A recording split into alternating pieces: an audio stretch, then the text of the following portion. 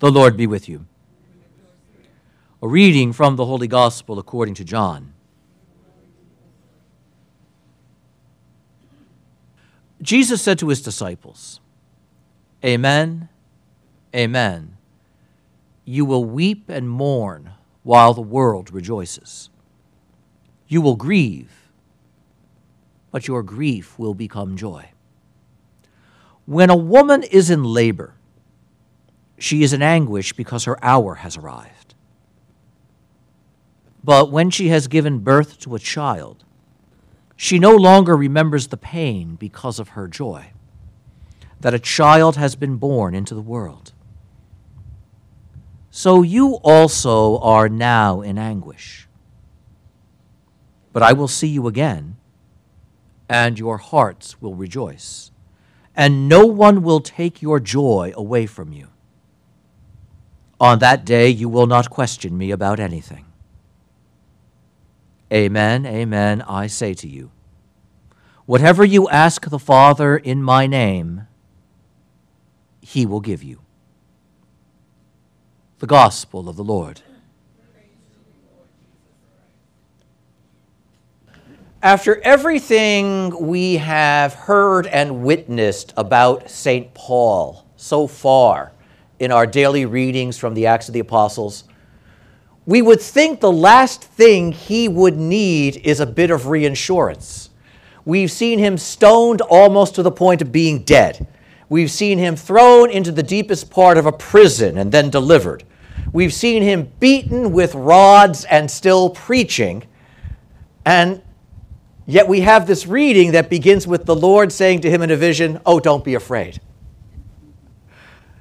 And the heart just wants to react and say, "Now you tell me."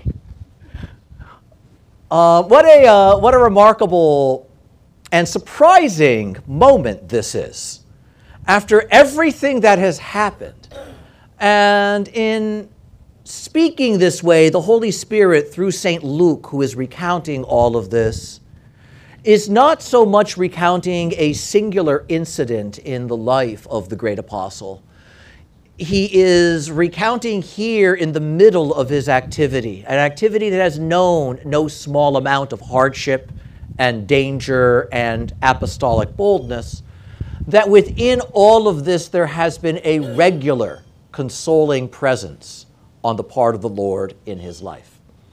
This is not so much the Lord finally says, "Don't worry," but a reminder that through all of this the Lord has been strengthening him and filling him with that peace, which has allowed him to continue with such heroic and remarkable faithfulness in the face of a world that is so violently opposed to the message that he brings. And we see this once again, this eruption of violence in the city of Corinth. As Paul begins to proclaim the gospel from the Jewish community in Corinth, there are those so violently opposed they want to manipulate the Roman council to arrest him and do away with him. And we see here a dynamic that now we're going to see repeated as we continue to read from the last section of the Acts of the Apostles. This dynamic of Paul, who formerly had been a Jewish Pharisee, who remains Jewish, but who is also a citizen of Rome. He is not merely a citizen of Israel. And he will be caught between these competing systems of the Jewish law and the enforcement of Jewish customs and Roman law and the enforcing of Roman rule. And so it is here the Roman governor says, "I'm not going to play. This is nothing about the civic order. This has nothing to do with criminal behavior. This is a matter of you not liking what this man has been saying. And so we will not be manipulated." What a remarkable moment this is, because then we see what this was really about when they dragged the synagogue out and beat him viciously in front of the authorities, who shrugs his shoulder and says, "Keep the hatred among yourselves." A different understanding of law enforcement than we have today. But this idea that the world remains dangerous, the world remains violent, and Christ continually strengthens, continually assures his minister that if you remain faithful, the violence will not overcome you, although you will suffer it from time to time. Note how well that echoes what Jesus is saying to his disciples in the gospel. There is going to be a moment, in fact, this moment as I move into my passion has already arrived, where you will know grief. And that grief will be deep and it will be profound. But it is the kind of grief that has a point to it. This is an important teaching because the world around us believes suffering never has a point. It is a thing to be avoided. In fact, throughout human history, that is always how the strong have oppressed the weak. If you don't behave, I will make you suffer. And so control is also imposed because we desire to avoid suffering. That's why breaking laws have consequences that we don't want to endure. And so note, though, that the Lord is saying the suffering you're going to undergo is a different kind. It is a suffering in the direction of living, a suffering in the direction of life, a hardship that is precisely at the service of joy. And so, therefore, not a suffering to be avoided, not a hardship to be fled, but a hardship to be embraced, endured, and received because of the joy and the life that wait on the other side of this.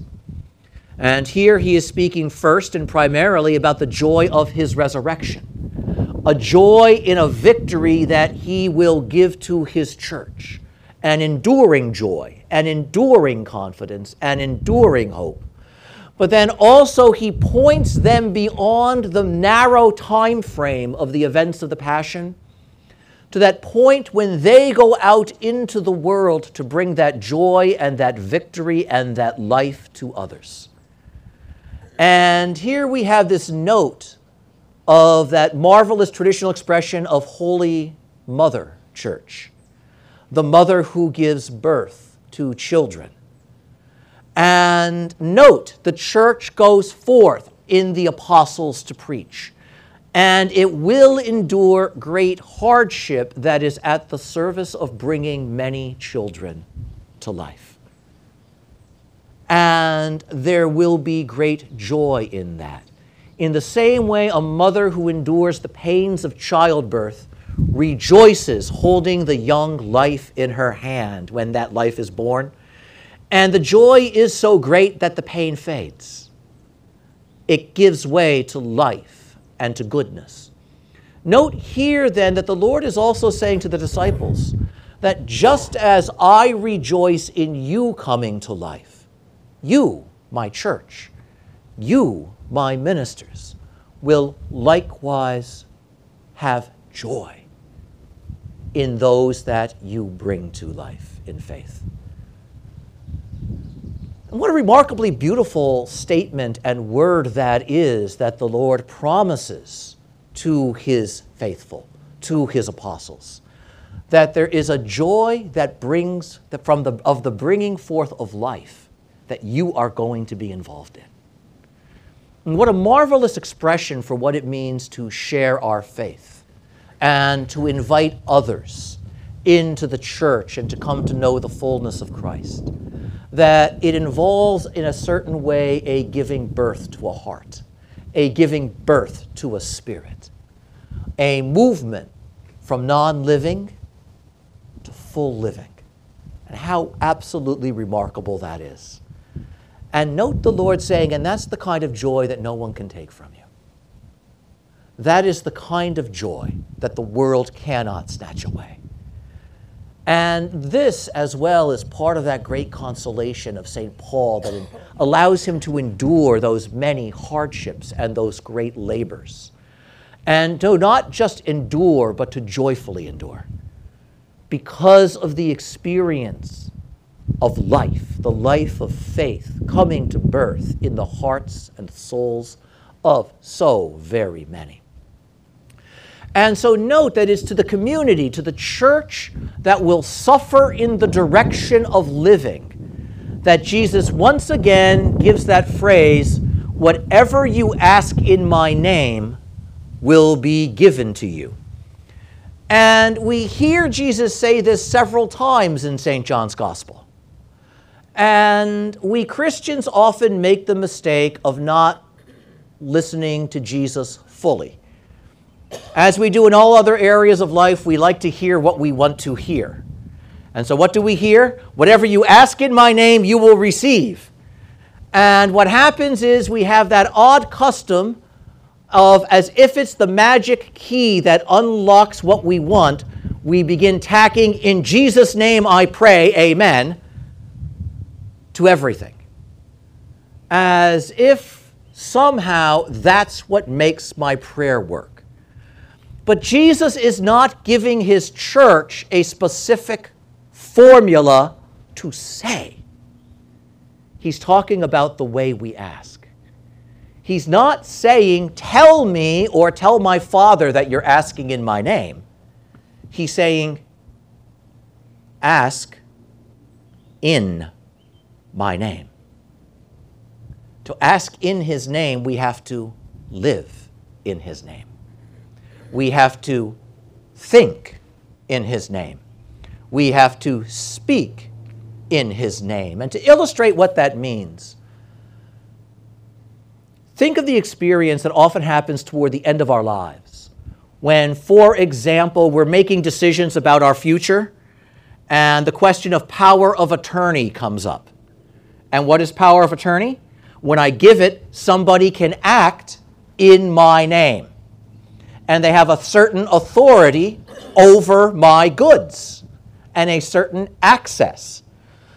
Now, it would be greatly foolish to surrender that authority to someone who is not trustworthy, or to someone who is not wise, or to someone I only just met 5 minutes ago who doesn't know me. For someone to truly act well in my authority, he must know my mind, he must know my wishes, and he must respect me, so that acting and speaking in my name means something. Whatever you ask in my name. Notice how different it sounds when we recognize that? To ask in the name of Jesus is to stand in his spirit, to know his will. Because the Lord is saying, you're attaching my name to your request. Pray in my name. Pray in my spirit. Ask according to the movement of my heart, and my Father, who always listens to me, will hear me speaking within you, and he'll answer you. Note how wonderful that is? But the Lord isn't giving us simply a statement to say. There's nothing wrong with saying it. He's actually giving us a fundamental disposition, a fountain from which our prayer should rise. Ask in my name. Stand in my name. Live in my name. Think in my name. Desire in my name. And out of all of that, ask. Ask with confidence. Because you speak in my spirit. And this connects us to one of the important elements of the second commandment in the Decalogue. Thou shalt not take the name of the Lord thy God in vain. And normally when we explain it, what do we say? Don't use bad language. And I'm going to say it, don't use bad language. But that is not the primary meaning of the commandment. The primary meaning is not simply watch the quality of your language. It is don't take the name of God and attach it to things or concerns or causes that aren't his. Ask in my name. We have to learn how to apply the name of Jesus to the causes of Jesus. That is what asking in his name means. Not simply adding it as a formula at the end of our prayers. But you notice then, there is absolutely nothing wrong with the formula as long as we understand whose spirit we're standing in. That is why in the liturgy our prayer concludes always a certain way. Through Christ our Lord. Note, we are asking through the name of Christ. We ask this through our Lord Jesus Christ, your Son, who lives and reigns with you in the unity of the Holy Spirit, God forever and ever. In the name of Jesus Christ, who is Lord forever and ever. Those familiar formulas, note how they have within them the statement of asking in the name and the Spirit of Christ, but in the context where we gather first in his Spirit. And we pray as his body and as his people, so that we can be secure of standing in his name, so that our asking is truly in his name. And so note, as the Lord says this, he's also speaking not simply to 12 individuals at the Last Supper. This is not Jesus sitting down next to you and saying, ask in my name. He's speaking to his church. And he's speaking about the asking of when you come together. And you come together in my spirit.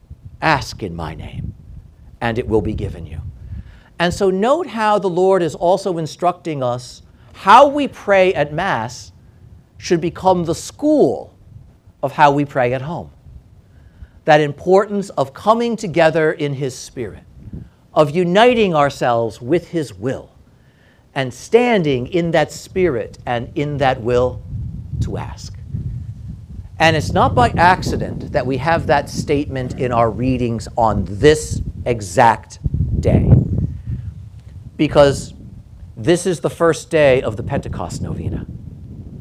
This is the first day of the original novena.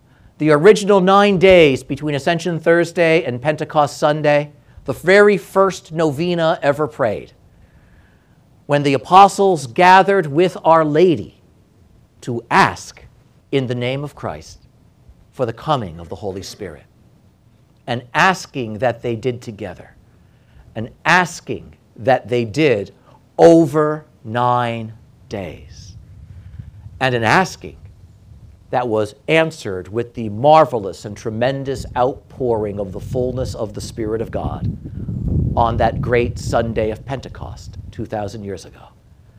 And so note, the church that empowered by the Spirit will go and suffer and give life to the world is the church that asks in his name by standing in the joy of his victory and by calling upon the coming of his Spirit.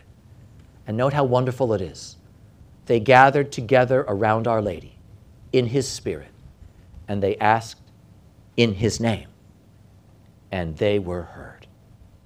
Would that our asking as we pray over these coming days be so Spirit-filled, be so united in his way, that our prayer likewise is heard, and the renewed outpouring of the Holy Spirit in our hearts likewise take place.